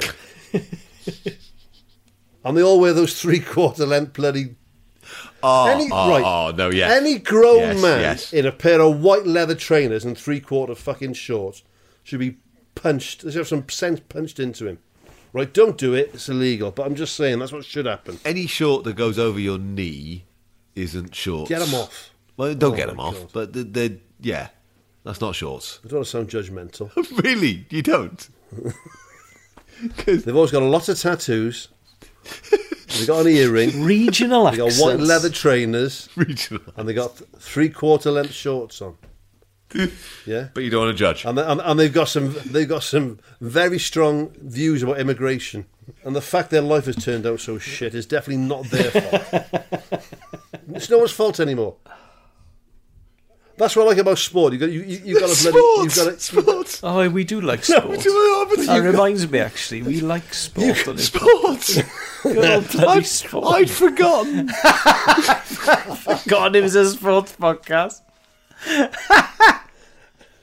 You're responsible for your own actions in sport. It's no one else's fault, right? Dickheads these days want to blame. It's always somebody else's fault. We thought it was Mike Bubbins on Wish You Were Here. Oh, the Belgian Judith Chalmers. The atmosphere's vile. The beer's shit. Cheers. Oh, God. It's not my fault. Right. Ellis, your clip for round number 2. This was inspired by Mark Steele, a brilliant comedian who does shows called In Town on Radio 4, where he goes to a town in the UK and writes jokes about what that town is famous for. He on the day? Yeah, on the day. He must Crazy. He must be doing Blythe in the northeast. So he tweeted Blythe. What does anyone know about Blythe? And I thought, well, there's one thing that all football fans know about Blythe. They're a non-league team, Blythe Spartans, and they got to the 5th round of the FA Cup in 1978. They always say the FA Cup is something special on Tyneside, but Newcastle United weren't even playing on one of the greatest cup nights St James's Park has ever seen. It was February 1978 and Blythe Spartans from the Northern League were playing for a place in the FA Cup quarter-final against Arsenal. Jack Marks will never forget that night, nor the lucky 42,000 fans who stuffed inside the ground. But before we hear Jack's memories, the Blythe players have been reliving a story that took 9 rounds and 11 games to reach St James's Park. So there we have it. Their dreams dashed eventually in quite controversial circumstances by Wrexham. Now, I chose Wrexham, beating Arsenal in the FA Cup 3rd round a few podcasts ago. I'm usually very fond of Wrexham's exploits in the FA Cup, but I really wish they could have lost this fixture because Blythe Spartans, they're a non-league team. I don't think they've played in the league. It's a great clip. This one. I really, really love Blythe Spartans. I've never been there, but I've got a real soft spot for this team and the area as well. So it's in the northeast, is it? It's in the northeast, yeah. So they by the time they played the FA Cup, they could have played Newcastle. So in the end, Newcastle lost to Arsenal, so the winners of this round would have played Arsenal. So it obviously ended up being Wrexham. But the game got moved to St James's Park and 42,000 people turned up to watch them, which I just love, because the whole area, the whole region got behind the team. It would be the equivalent, I suppose, of if Barry Town were allowed to play in the FA Cup, get into the 5th round and playing at the Cardiff City Stadium and filling it out, with a potential tie against Cardiff City, in the quarter final, because they were in the hat for the quarter final because it went to a replay. Yeah. And this clip. How good's that clip where they're training in the snow, mate? I love that. But it's not just snow. It's about a foot of snow. I know. Yeah. It's not, it's not a bit of snow. It's unplayable, and they're still doing it. And it's so 70s. I love that bit when he's saying that, win or lose, we got to be back in work 7 o'clock. Yeah. All of us, every single one of us. Yeah. I love, mate. If that was football, I would be the biggest football fan in the world, because that to me is what it's all about. I watched that and thought, I love this. I love this team. Yeah, and they're all local boys as well. All local lads, all working class boys, all tying down a real job and then playing like that as well. Yeah. And that bit, and I'm a sucker for get-togethers. I mean, this must be 15 years old now, this clip. Yeah, it's 2003, I think, because it's 25 years since the Cup run, which was 77-78. Yeah. Like, I'd love to watch that again now when they're all in their bloody, 70s, wherever they are. Just seeing people get together. And it's different. When it's a club team like that, from a small town, or an amateur side, and just to see those lads, like in 30 or 40 years' time, what happened with their lives, what they do, and they were playing, they were mates. They would have got probably a bit of boot money, but they wouldn't have got much money for a couple of quid, And that pitch, we've talked about pitches before. How bad's that pitch? When they're playing Stoke, and they got like these squeegees on there. It's appalling, isn't it? It looks like a swamp. And also, because it's the 70s, the footage of Blythe's equaliser has just been lost. You missed it. Yeah. Record that. I like the bit where the presenter said, of course, you get away with tackles like that back then. And the player just goes, "No, that was Steve. He's dirty git." He's just a dirty bastard. You can't now, and you couldn't then. That was brilliant. What a run, though. They're still going. Yeah. So if you go on Blythe Spartans' Wikipedia page, there's a whole section dedicated to their good cup runs. So 77-78 is the one. That's when they got to the 5th round. But they got to the 3rd round quite a few times. So See, I'd imagine in those days, almost like Barry Town used to be with like Swansea and Cardiff, that it was a chance for local lads to get seen and get scouted and go to play for Newcastle or something. Yeah, well, I think the striker from Blythe Spartans ended up going to Newcastle. Because Mark put that tweet up, and I saw the only thing I got that's to do with Blythe was I was in school with a lad called Mark Blythe, and I made a kosh on a wood lathe in the technology department that I used to beat him with, but as a bit of fun, we were real mates. Yeah. And it was good old-fashioned consensual. He emigrated to New Zealand. He literally could not get further away from me. Good lad, Mark Blythe. If you listen to this, Mark, sorry, no hard feelings. Yeah, sorry, mate. Can I make? Yeah. Sorry about the kosh thing. We tied him up once for a laugh in the tech room. You tied him up? Yeah, I tied him up with zip ties onto a chair, like an office chair on wheels, and I wheeled it out of the fire exit. I beat him with the kosh. Sounds worse than it was. Yeah. How? It sounds exactly as it was. Yeah. Just a bit of fun. He was a good lad. Boys will be boys, won't they, Mike? Boys will be bloody boys, if you ask me. Someone said to me, "Christ, what sort of school did you go to where you made koshes?" Right. Scum. I said, and then I remembered, it's weird how things spring back. I wonder how things spring back in your mind, right? I shit you not, this is 100% true, right? Yeah. At the same time I was making koshes on a wood lathe, yes, there was a lad called, I'm sure his name was Nicholas, but he loved guns, right? Right. So there's always one, isn't there? For his A-level... There's always drawing Gatling guns on their school books. For his never mind drawing them, mate. For his A-level technology, he made a machine gun, right? Machine gun. I mean, I shit you not, a fully, weird. Right? And yet to get a certificate from the Ministry of Defence. Shut up! I shit you, honest to God, Steph. Honest to God. He made a fully functioning machine gun, right? With a clip and all the bits and bobs in it. It was a beautiful looking thing. And he had to get a certificate from the MOD saying that he'd removed the firing pin, so it couldn't be used to. But it was a proper... I really like it. A-. But he designed and made, not in school, in his spare time, I'd imagine, he was telling me at the time, basically a double-barrel machine gun, which would fire a bullet as the chain was reloading on the other barrel. So he made a machine gun that could fire like 1,200 rounds a minute. This is an 18-year-old kid in Barry Boy's comp. Yeah, but he made a machine gun. Honestly, he obviously got an A. He was a brilliant bit of kit. He obviously got an A. I don't know what happened to him.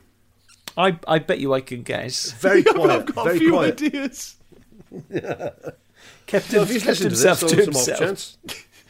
He was a nice bloke, Nick, and he was a very, very good metal worker. Who would have thought that anyone who made their own kosh would not be the most weaponised member of that classroom?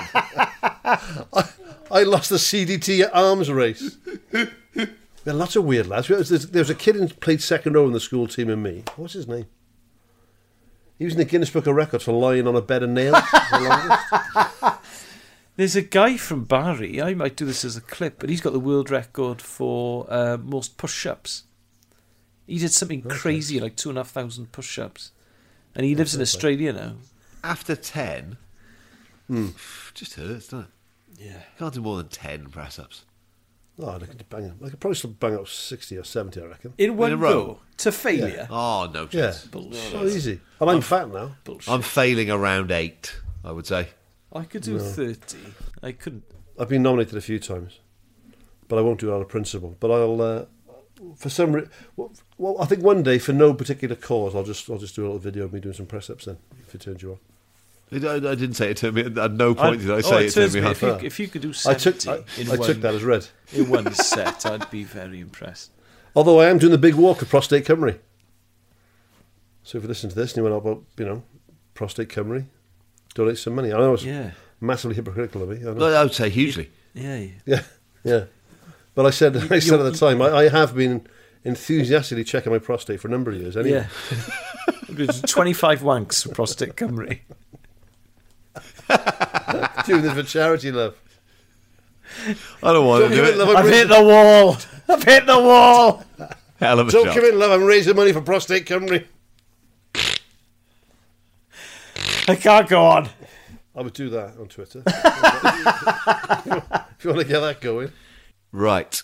My clip for round number 2 is from 2 years ago. This is just after Geraint Thomas has crossed the finishing line on the final time trial stage of the Tour de France. Olympic champion, winner of the Tour de France. I believed I could, could beat the guys here, but to do it on the biggest stage of all, over 3 weeks, it's insane. Biggest emotion of your life?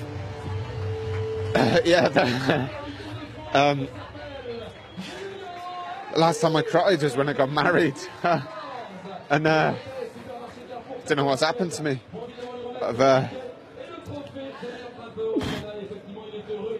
You've just won the Tour de France. This is kind of the antidote to the post-match hockey interviews that you had last week, Mike.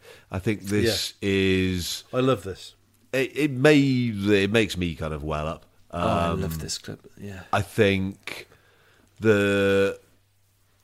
he's not actually doing... Well, he has been doing the thing which all sports people talk about for 3 weeks, where it's not about the end goal, it's about the process. Yeah. And he's managed to convince himself of that, which is shows such great strength of mental fortitude to be able to do that to yourself. Well, that race is unbelievably hard work. I mean, anyway, isn't it? But to be that far ahead as well, and to know that you've probably won the Tour de France, barring falling off, which people do, and barring massive accidents, which do happen, but to not even let yourself think about when you've been wearing the yellow jersey for like 2 weeks. You're not going to let yourself think about it at all. And then this moment, it just comes flooding into his head of what he's done. And that he used to watch the Tour as a kid, and now he's won it. Well, it's huge, isn't it? And it doesn't matter what your sport is. If you've dedicated a lifetime to it, it must be incredible when you achieve that. Yeah. But at the same point, I don't know whether some of that emotion. I've never set myself a goal like that and achieved it, so I wouldn't know what it felt like. But part of it must be, what do I do now? This is as good as it gets. But also, he was in the main D Flyers when he was 12 or whatever it was. Yeah. But he's been cycling competitively since he was a little kid. And if you cycle competitively when you're small, the goal is not that, it's so unlikely you'll achieve it, but the goal is to win the Tour. Yeah. And he's done it. Well, especially for a British rider, it was unheard of. I am. Well, we've touched upon it already tonight. You are this podcast's most recognisable Geraint Thomas in person. but also, I am, as I think the three of us are, an immensely patriotic sports fan. So if a Welsh person is good at a sport, I will follow them, even if I don't particularly like the sport. And I cycle a lot, but I wouldn't say that I really follow cycling. But Geraint, I'm a huge fan of his. Yeah, I love him, and he's such a good ambassador for Wales and for his sport and for cycling. He's got a really nice dry sense of humour as well. He's funny. Exactly. Yeah, he's recognisable. He reminds me of people I know and of people from Cardiff I've met. Yeah. But it's such an achievement, and cycling's huge in Europe as well. I don't think we realise in the UK actually just how big a deal it is in France and Spain and Italy. Yeah. So he's one of our most recognisable sports people. I was so proud of him when he won. I think Channel 4 did that documentary years ago when they sort of followed a team round on the Tour. And it's the first time that people in this country, like you said, there's no real particular history. I remember the milk race as a kid and all the sort of things that went on, but you didn't really understand the ins and outs of cycling. And seeing a Tour de France team and how gruelling it was. Christ, I mean, it must be the most gruelling sports event in the world. Oh yeah. Yeah. So there's so much emotion at the end of that race. There must be. So you've achieved a lifetime goal. You might never achieve it again, but you're also thoroughly fatigued and exhausted. And then it just hits him. There's a moment where he just goes, I don't know what's happening to me. It's just such a great... And the interviewer is amazing. Where he gives him a little tap on the back and just a little rub on the shoulder. It's so nice. Yeah, that's a real sort of beautiful moment. It's a team sport and it's an individual event at the same time. And, he was playing second fiddle for a long time, Geraint. Again, it's coming back to the Gareth Bale thing. It really pissed me off. So he was playing second fiddle to Chris Froome and Bradley Wiggins as well, obviously. And he's my guy, Geraint. I mean, I've never met him, but I'm a Geraint fan.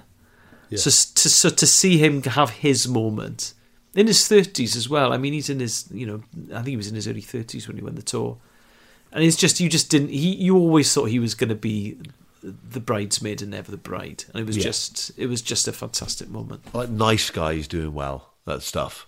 I know it sounds quite a bland statement, but when people who are actually quite nice, or they look like they're quite nice, I don't think you have to know him to kind of look at. He's got that nice little glint in his eye, that little twinkle in his eye, hasn't he? Yeah. So I think, yeah, like we said, he's got to be that sort of a sportsman.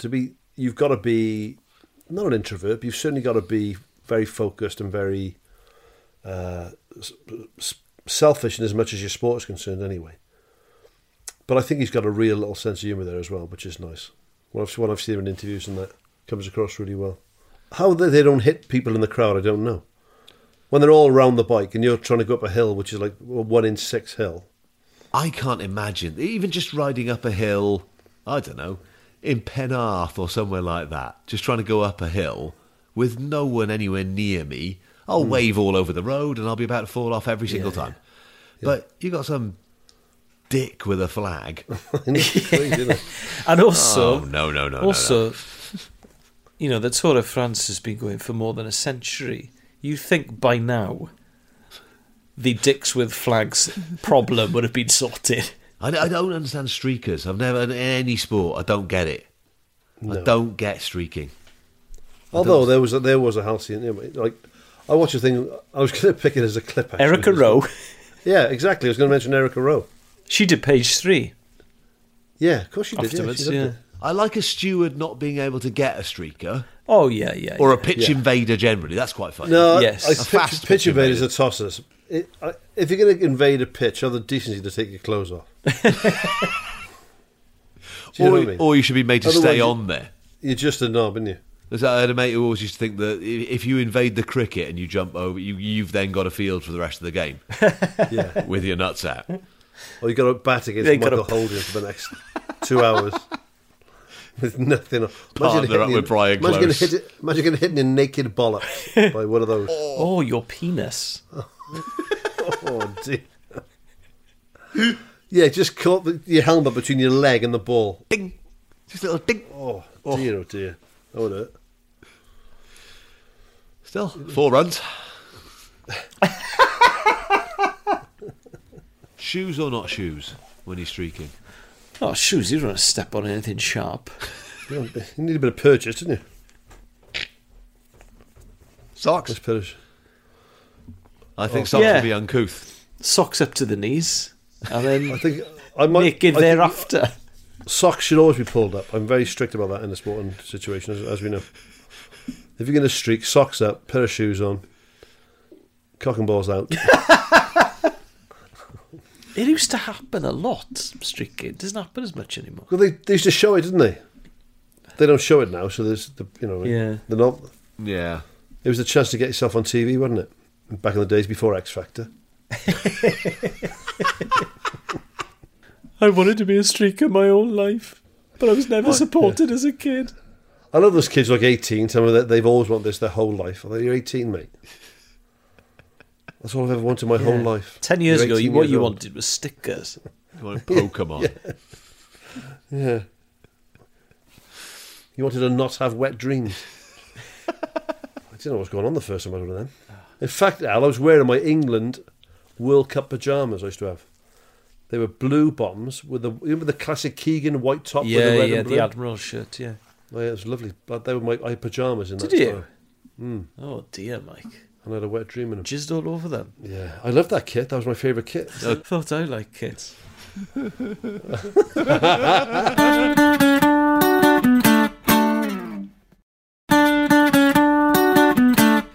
Let's do a bit of a gear change. We had a mini meeting in the week, by which I mean Mike and Alice had a meeting in the week and informed me that we are doing one book a week from now on, which I agree with as a executive Well, the reason decision. was, I mean, as I explained to both of you, and we all concurred, I want to try and keep it quite fresh as well with the books. Yes. And at the moment, I'm doing a lot of books that I've read a long time ago. But I think we're getting to the point as well where we're skipping through the books really, really quickly. Yeah. And we could probably do them a bit more justice than we are. Also, I don't want to upset Mike. Oh. I can't imagine Mike reading. You think he's been making it up? I've never seen it. Do you think he's making it Right, up? do you know what you fucking... Right. One day, I tell you what we'll do then, shall we, Al? We'll watch University Challenge and watch me kick your ass all over the shop. Yeah. I regularly get 22 questions right in that quiz, I'm not saying you're... That's my average. Thick, and I'm not saying that you don't know stuff. I just think that you glean your information from different sources. Yeah, but I read as well. I don't not read. Yeah, no, I'm not saying you can't. I'm not saying you can't read. I'm saying I just can't imagine you sitting down to read. I'm not saying I can read. I'm saying I do read. I'm taking the fact that I can read as read. So hang on. Has what's really happened here? Mike's phoned you in the week and said, "Look, I can't, I can't read." I've been blagging it for 17 weeks. I've got mates who've been chucking me books. If it hasn't got pictures, I'm struggling. Problem is, if it doesn't have pictures, I could be holding the book upside down. I've got absolutely no idea. I'll look ridiculous. You're basing the fact that I don't read on the fact you bought me Mein Kampf and I didn't read that. I didn't buy you Mein Kampf. I bought you Inside the Third Reich by Albert Speer, Yeah, who was the architect. Yeah. I'm not saying that you agreed with him. Mike never reads that Mein Kampf I bought him. I don't think he reads. I bought him upwards of 9 Nazi books. I bought him loads of stuff. Albert Speer, Goering, Goebbels, the works. Nietzsche, where it all started. Spine's not bent on a single one of them. Not interested. I sometimes question his National Socialism. Either he is not a National Socialist or he can't read. And I would never think that of my friend Mike. He's definitely a fascist, so he can't read. I will not have you saying Mike is not a National Socialist on this podcast. So which is it, Mike? So while Mike goes on a high-intensity reading course for 2 weeks... Yeah, in Nuremberg. While I go to the fucking eagle's nest to brush up on my reading.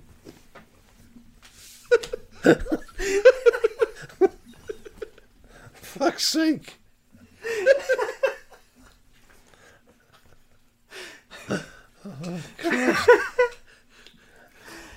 Oh, to John Toshak's autobiography.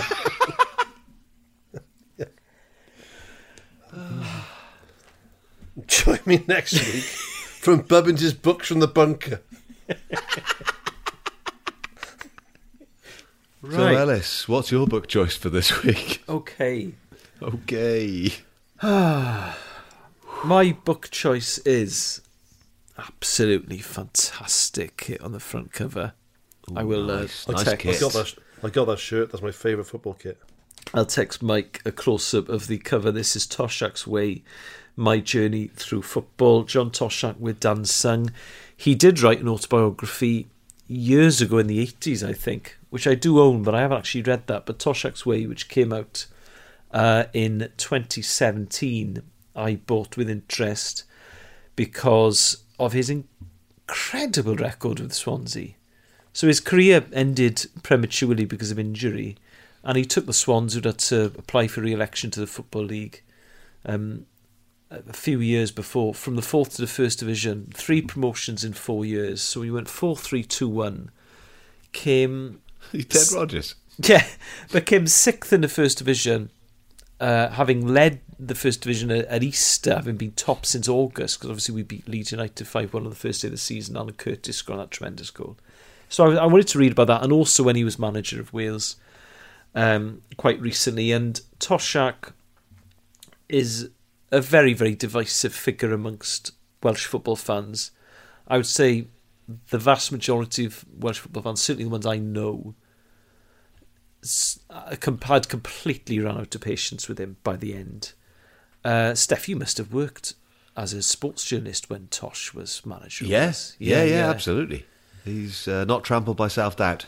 Well, that was the thing I was going to say about this book. You know, he's been described as arrogant by players he's worked with, by journalists, by people at clubs he's managed. This is his autobiography, and he still comes across as very confident in that, and he's written it himself. You know, ultimately, though... I'd love someone to read that for me one day.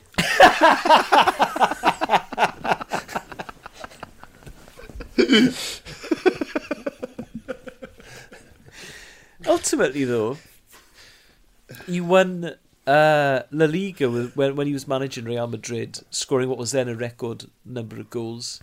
He won the Copa del Rey with Real Sociedad. He did brilliantly with Swansea. He won the league in Morocco a few years ago. He's won cups in Turkey, in Azerbaijan. He is a phenomenally successful manager, and interestingly, I interviewed Carl Robinson, who was one of his favourite players for Wales, and Carl broke from convention really, because on the other football podcast I do, I've interviewed lots of Welsh players who were playing under him and found his sessions very disappointing. Carl on the podcast a couple of weeks ago said, "Oh no, we just didn't get it. He was on a level above us, and we couldn't cope with Tosh, yeah, and we just didn't get it." And no one's ever said that. So Yeah. I've interviewed a lot of players from that squad, and they all like, we just used to play five-a-side all the time. It was rubbish, and it wasn't as good as it had been. And then when Gary came in, it was the sports science and stuff and everything improved. But there's not an enormous amount on his time at Wales, but it is very good as well, obviously, if you're a Liverpool fan, because there's a lot about his partnership with Keegan. So it is an interesting book, but he is, as Steph alluded to, a very, very confident bloke in his own abilities. Did you get the book I sent you, Al? Yes. Yeah, no? Yeah. Okay. Just checking. It's no good to me. So far, what have we gone for? You're a gibbon with alopecia. Yeah. Who can't read. Chimp, sorry. Yeah. Sorry, I don't want to be insulting. A neo-Nazi illiterate chimp with alopecia. But lovely forearms, mate. What a set of biceps. But with some decent delts on him. Oh, dear me. Right, that is pretty much us for this week. I want to say one thing before we finish. Of course you do. No. Just, obviously we started the Patreon last night, which is Saturday. Yeah. We're doing this on Sunday. A lot of people signed up already. Very nice. People signed up to the Beer 52 thing last week. Petrified ordering a Beer 52. Well, not enough of them. Only about 120 of the bastards, but still.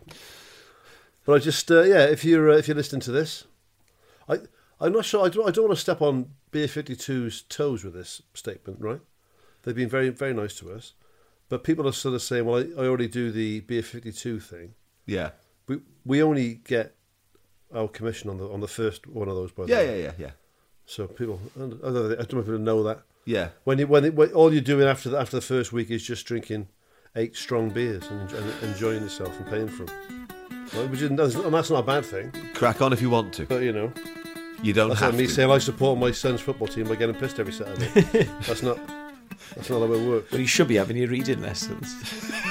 You should have, yeah, but I couldn't read the instructions when it was, so I was struggling. Is it numbers as well? If you're doing the Patreon, just thanks for it. I don't get too gushing, but thanks very much if you're doing it. And if you're not doing it, you need to ask yourself some questions. Thank you very much, gentlemen. See you again same time next week. Cheers, boys. Cheers, Steph. Cheers, Al. Good luck to the Swans and good luck to Cardiff City tomorrow.